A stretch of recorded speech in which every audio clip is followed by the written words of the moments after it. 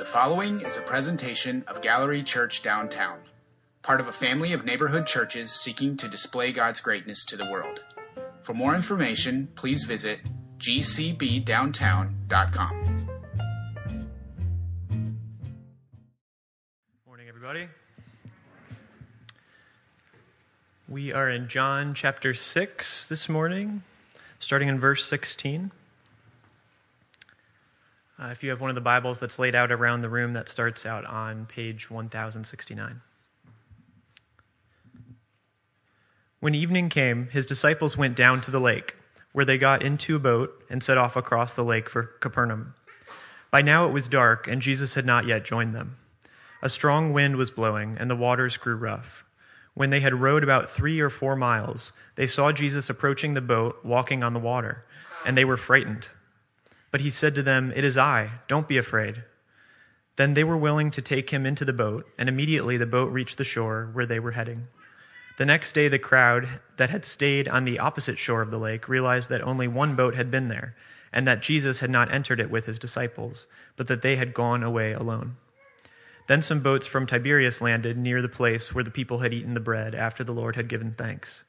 Once the crowd realized that neither Jesus nor his disciples were there, they got into the boats and went to Capernaum in search of Jesus. When they found him on the other side of the lake, they asked him, "Rabbi, when did you get here?" Jesus answered, "Very truly I tell you, you are looking for me, not because you saw the signs I performed, but because you ate the loaves and you had your fill. Do not work for food that spoils, but for food that endures to eternal life, which the Son of Man will give you. For on him God the Father has placed his seal of approval." Then they asked him, "What must we do to do the work God requires?" Jesus answered, "The work of God is this, to believe in the one he has sent." So they asked him, "What sign then will you give that we may see it and believe you? What will you do? Our ancestors ate the manna in the wilderness. As it is written, he gave them bread from heaven to eat." Jesus said to them, "Very truly I tell you, it is not Moses who has given you the bread from heaven, but it is my Father who gives you the true bread from heaven. For the bread of God is the bread that comes down from heaven and gives life to the world." "Sir," they said, "always give us this bread." Then Jesus declared, "I am the bread of life. Whoever comes to me will never go hungry, and whoever believes in me will never be thirsty." God bless the reading of his word. I love verse 25. I'm just going to mention it really quickly, and then I'm going to move on because it has nothing else to do with what I'm going to be sharing with you. But in verse 25, it says, when they found him on the other side of the lake, they asked him, "Rabbi, when did you get here?" And many times we just hear this phrase and we totally miss the tone in which they probably said this. They just literally roll up, walk up, and they see Jesus standing there, forgetting the fact that the lake is 12 miles long and 7 miles wide, and that they gave all this detail of like, wait a minute, we saw the disciples get in the boat and leave without Jesus. So there's that detail given. And then Jesus had gone off into the wilderness to pray, and people arrived, and then they left, and they show up. Let me just tell you guys this. Jesus can get where we need him to be, when we need him to be there, even if it seems impossible. Can I just say that? I can't repeat that because I don't know how it came out of my mouth. But all I can say is that wherever you need Jesus, he's there. Let's pray. Father, I ask in Jesus' name that you would use me today to bring encouragement to those that believe, and that you would also use my words in the power of your Spirit to help those that yet to believe. Father, I desire to see your kingdom come and your will be done here. That would impact your kingdom coming and your will be done outside of this building as well. Father, our city's in desperate need of you to be king. Father, we are desperate to know your voice over all the other confusing voices.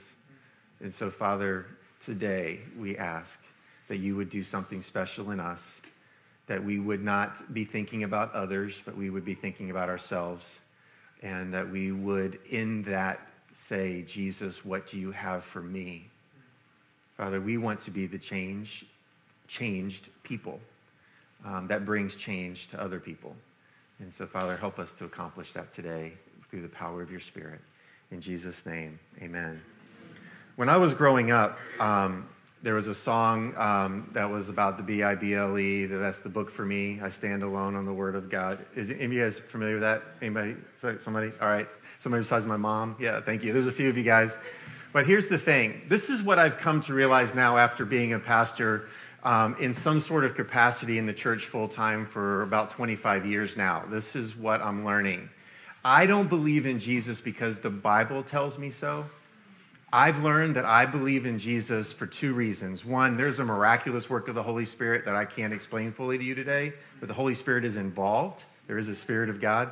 But the second reason why I believe is because people like John took time to write down what they had seen firsthand. We're not just, yes, John's letter is included in the Bible, so I'm kind of like contradicting myself. But a lot of people will go around and just say, well, I believe in God because of the Bible. But that then means that the other people around you that don't believe in the Bible as God's authoritative word can't believe a firsthand testimony. John was doing some diligent work with spending time around Jesus and then figuring out what he needed to write down so that you and I and people around him, people for generations to come, have been able to go to an eyewitness and say, let me tell you what it was like to be with God. And that has brought great encouragement to me on days where I feel very distant from God. That has brought great encouragement to me when I've been able to sit down with other people and say, let me tell you about my experiences with God. Because I have a great example of somebody else that sat down with their experiences with God and began to share it with other people. And so some of you are going to be like, I've heard about Jesus walking on the water to his disciples before. Some of you are like, yes, I know about the feeding of the 5,000. I know about Jesus saying he's the bread of life.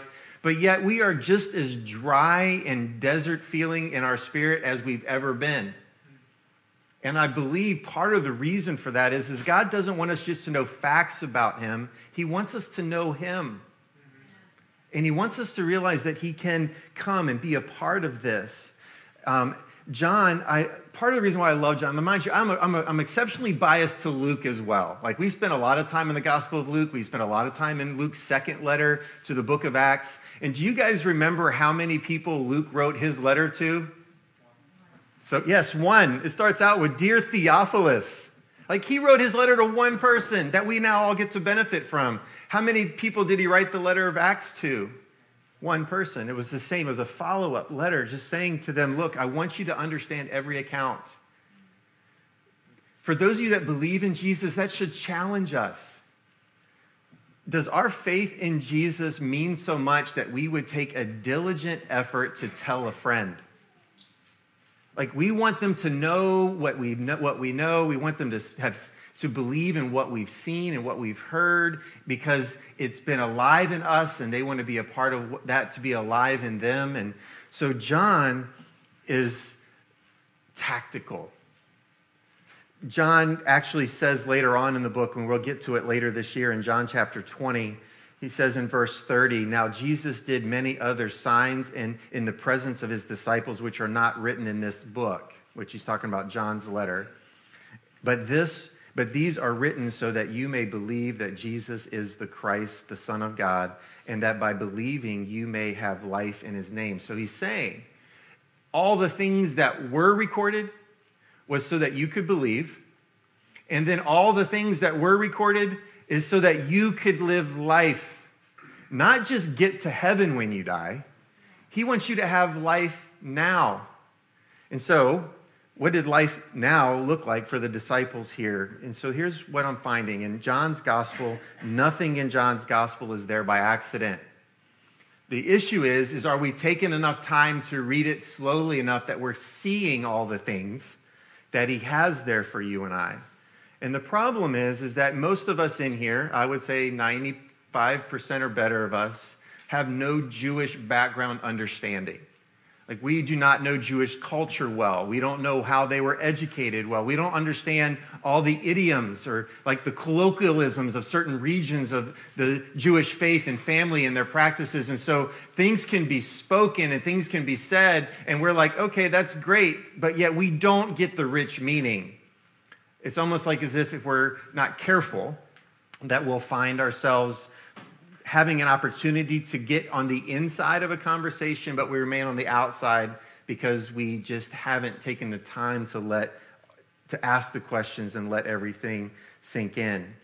John here in this particular chapter is making it very clear to his readers, his first audience that he was writing to, which is a benefit for us, that Jesus is using the Exodus language out of Egypt as a background for the way that he's showing that he is doing something new in the nation of Israel in his generation.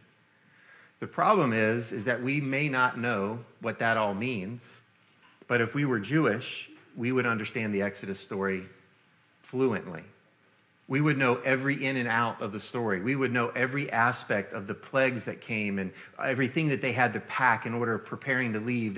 We would know everything about the parting of the Red Sea and the songs that they sang on the other side. We would know everything about the wilderness time on the way to the Promised Land and why it took so long and what God did while they were in the wilderness to maintain their faith. I want you guys to understand this. He didn't just do signs and send them on their way and then they never experience God again in a powerful way. Could you imagine being freed from something and being tossed into the desert and left there in order to be prepared for something else?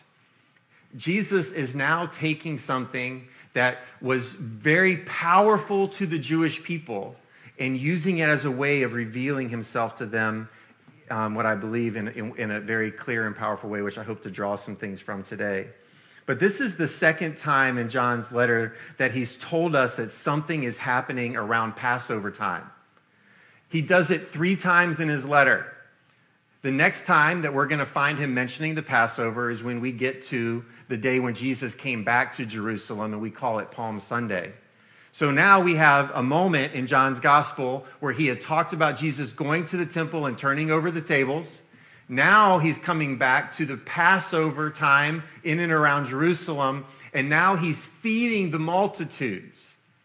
And then he's taking a walk on the water, and then they're asking him to feed them again as a way of showing a sign again.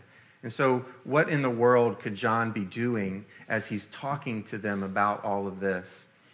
I believe that John isn't trying to get us guessing. I think he's trying to draw his early audience into a powerful meaning about what's going on. Because when the Exodus story happened for Israel, they had been bound up for over 400 years in slavery. I don't know if there's many of us in this room that can relate, but I will say this. With as many people as we have from other nations here, I would probably say some of you know what it would feel like to be culturally bound up, physically bound up, where your family for generations has been bound up and having to do something that you don't want to do. The nation of Israel, for nearly 400 years, made bricks. That's all they did. They either were working to produce the materials to make the bricks, they were drying the bricks, they were moving the bricks, or repeat. And so father to son, grandfather to son, great-great-grandfather to great-great-grandson, they all did the same work every single day, and then sometimes they were demanded more, sometimes they had less demanded, but they were literally building the materials to build the empire of Egypt. And they did that year after year after year after year after year, realizing that every year that went by, their status in their society was dropping to where they were basically less than ants in their own community. And then the Exodus story. So imagine you and I being freed from that type of culture and life and experience, and then experiencing home ownership, houses of your own, farms of your own, crops of your own, being able to pick out your own clothes, and all the experiences that then came to them in that next generation as they stepped into the Promised Land where the harvest was plenty for them. And they even had more than enough to share with other people. You go from barely having anything to having excess to being able to be generous with other people. This is what Jesus is trying to get his audience to draw on, was the death to life experience that Moses had been represented as bringing the people out of this Exodus time period and drawing on all of that imagery. And so now we find in this particular passage of this story that the nation of Israel needs to be set free again. And Jesus is coming to them first and then to the Gentiles, is what we talked about in some of the other Gospels as we've been through it. And we'll get more to that later on in the Gospel of John. But this long chapter of John is hinging on us understanding as much as we can about what the Passover season of life would have meant for the nation of Israel. So let me touch briefly on this walking on the water just for a moment. The story of Jesus walking on the water can easily be used as a theme for meditation. Some of us right now, we've been trying to discipline ourselves to slow ourselves down and actually have a moment of thoughtful prayer with the Lord in the morning or in the afternoon or in the evening, or maybe all three, or maybe more than that. But we're trying to have moments where we're just like, man, God, I just need to focus on you. Can I just tell you, there is an incredible passage of Scripture here that might just need to be the meditation. Because life can throw us a storm in a heartbeat. You set out on the day and you are not expecting stormy weather at all.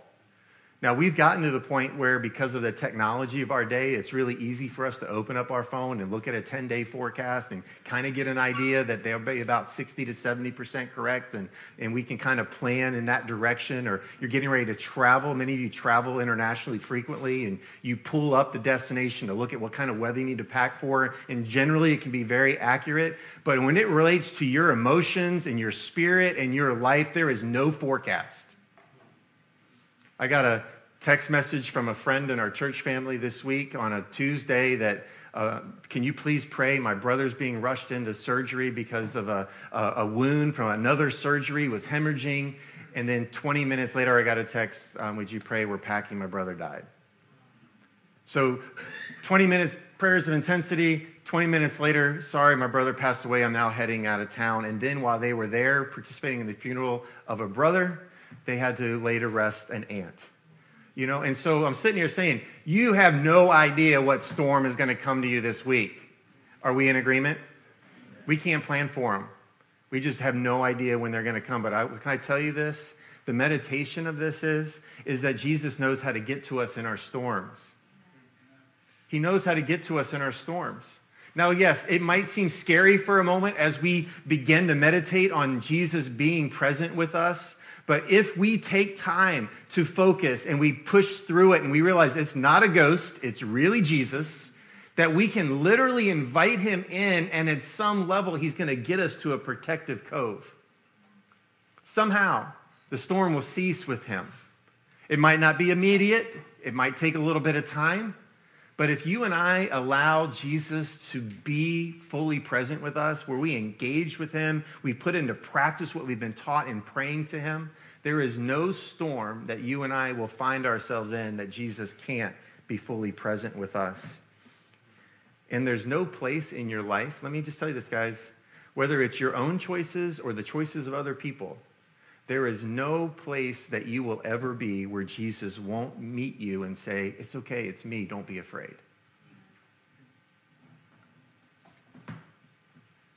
Some of you just need to hear that this morning. Jesus' words to you and I are, it's me. Don't panic. Don't be afraid. I'm here to be with you.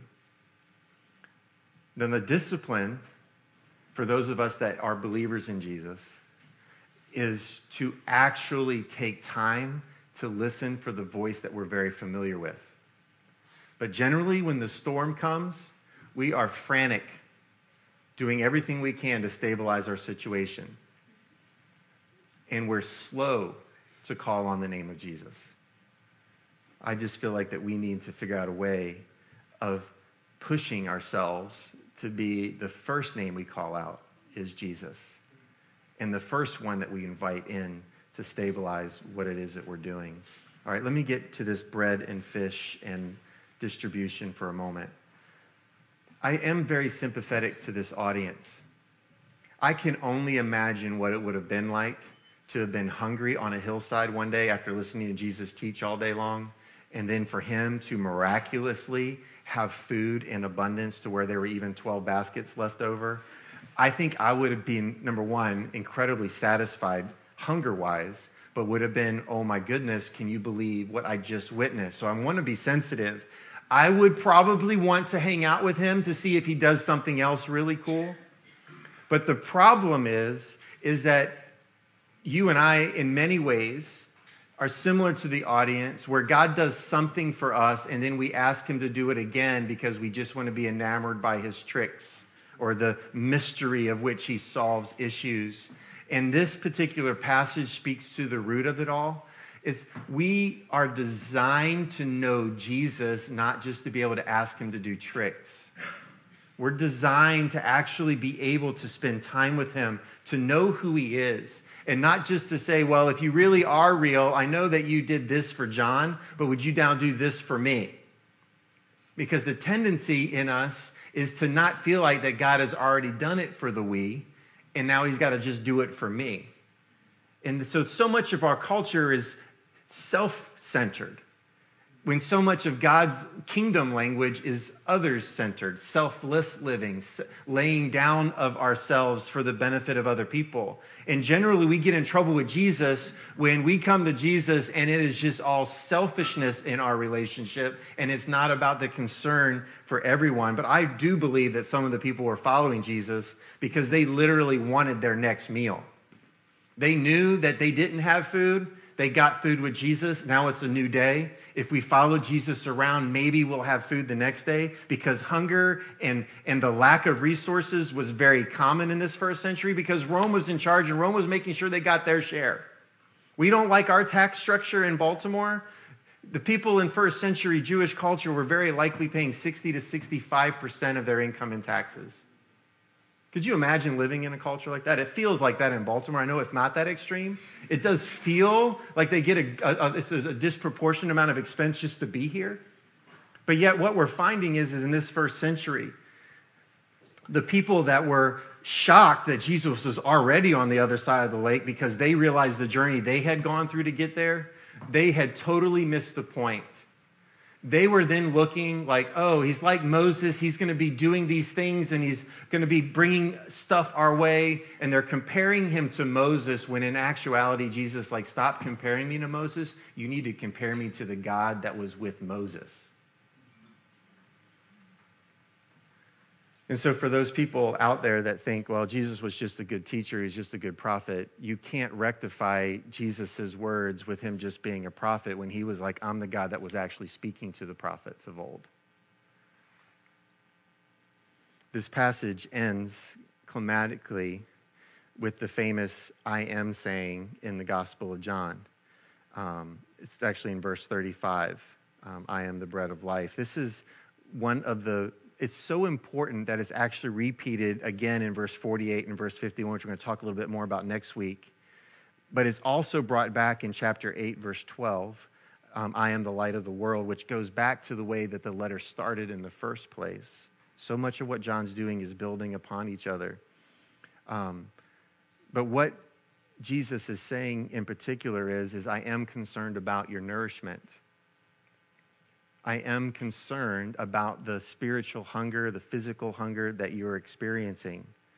But until they recognized who Jesus really was, and may I just say it this way, until you and I recognize who Jesus really is, we're going to struggle with hunger.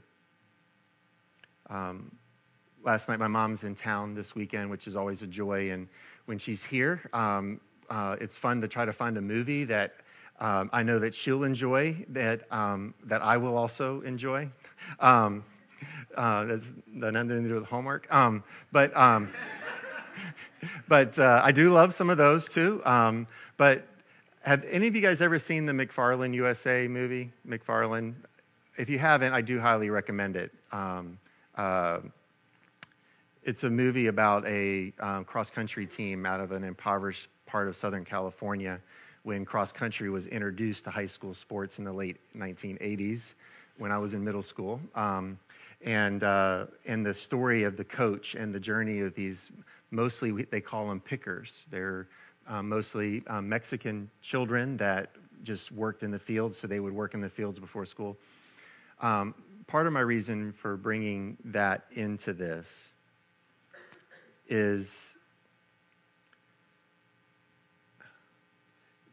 in the film, it does a really good job of showing how we can so easily be focused on the wrong things. There's a powerful moment, and I hate to give it away for all of you, but most of you will forget this by the time you see it anyway. But there's a dad to a son, and the dad's responsible for a crew, and you find out that the pickers don't get paid hourly, they get paid by the field.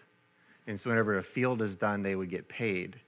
And so the dad was responsible for a crew that would work a field, and so he mathematically considered the labor of his children into the harvest so that the payment could come sooner. And so every hour that the kids weren't in the field helping was an hour less that the money would come for the family. And the dad was talking to one of his children, and he actually said to his son, or to the son and the coach, is that there are a lot of things in life that are non-essential. And it hit me. I'm like, how many times have you and I really thought about what in our life was essential? Because how much are we hungering for that's not essential? How much do we blame God for not satisfying us, but we're craving something that's not essential? Like, God, you're letting me down, but yet He's provided us all the nourishment that we ever could want, but we're desiring something that's not necessary, so then we get upset with Him because He's not giving us the thing that we want, and then it sounds a lot like a toddler throwing a tantrum, doesn't it? Where it's like, I'm not going to eat my greens. Like, I only eat mac and cheese. Like, they're making commercials out of it now, where like it's okay for the kid to dictate that cheese has to be in everything, right? It's so funny how that the backstories of some of the ways that are humorous when we're watching a toddler now are like, well, let's just make it mandatory. You know, we get what we want. We don't get what we need, right? And so I believe that a lot of the hungering and the thirsting that John's going to be talking about in the chapters to come as he unfolds this letter and the reveal of the I am is becoming more and more powerful. He's going to be hitting us as well as he was hitting his writers with the fact that we have to crave the things of the kingdom. We can't just crave the things of this world, because if we crave the things of this world, it's going to be so anti-kingdom that we're going to get so confused. And he's like, how can you serve two masters? And so we need to make sure that our voice is in that. And so we have to recognize who Jesus really is. And that the bread and the fish that he offers us, he's also offering us something so much deeper, so much more personal that will help us navigate the storms of this life, the temptations of this life, the pressures of sin and evil that come after us, and us needing to place our deepest needs in the midst of him. I love the prayer in verse 34. I actually asked Josie to put it on the screen. Sir, they said, always give us this bread. Could you imagine what this week would look like when the unexpected storm comes to you and your response is, Father, right now I need to experience this bread that you were talking about? We're not coming to him for the extras. We're just saying, God, you promised me that I would be sustained. You promised me that you were going to bring life to me. You promised that in you, that there was going to be a bread that sustained, and I am looking for you in that. Imagine what could happen for you and I in our faith, in the way that other people view our faith, and understand what it actually feels like to be around somebody that believes in Jesus, to where you actually stand out, or there might actually be like a light in you that draws people to Christ. It's like, what would it look like for you and I to stop in the midst of a storm, realizing that God is with us? He's not sent the storm to make our life miserable.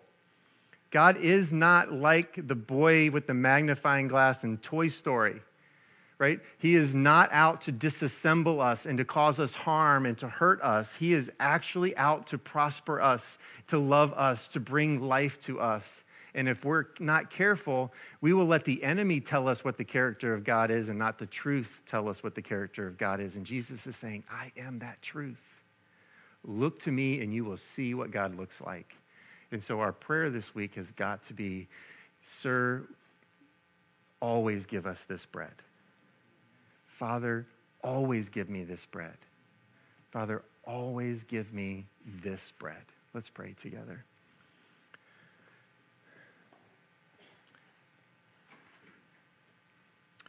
Father, for those right now in here that are wanting this bread, Father, I pray that they would know that they just need to ask for it and you will give it to them.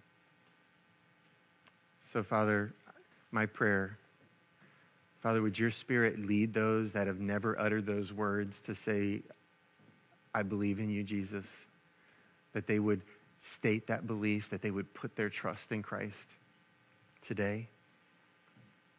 Father, I pray for my brothers and sisters in this room that have been walking with you for a while, but they found themselves just dry and hungry. Father, would you give them this bread? Would you help them to see what they're craving that's not from you, and that they would just crave the things that are from you? Father, we don't want to be distracted by the things that are non-essential. We want to be all about the things that are essential. So, Father, would you help us to have eyes to see that? Would you help us to have ears to hear you speaking to us? And would we have the courage to step outside of our culture when we need to and step into the kingdom culture and live a life the way that Jesus would want us to live in this world today? And so, Father, I pray for those right now that are needing to be fed. Father, would you please feed them as only you can right now? And we pray this in Jesus' name. Amen.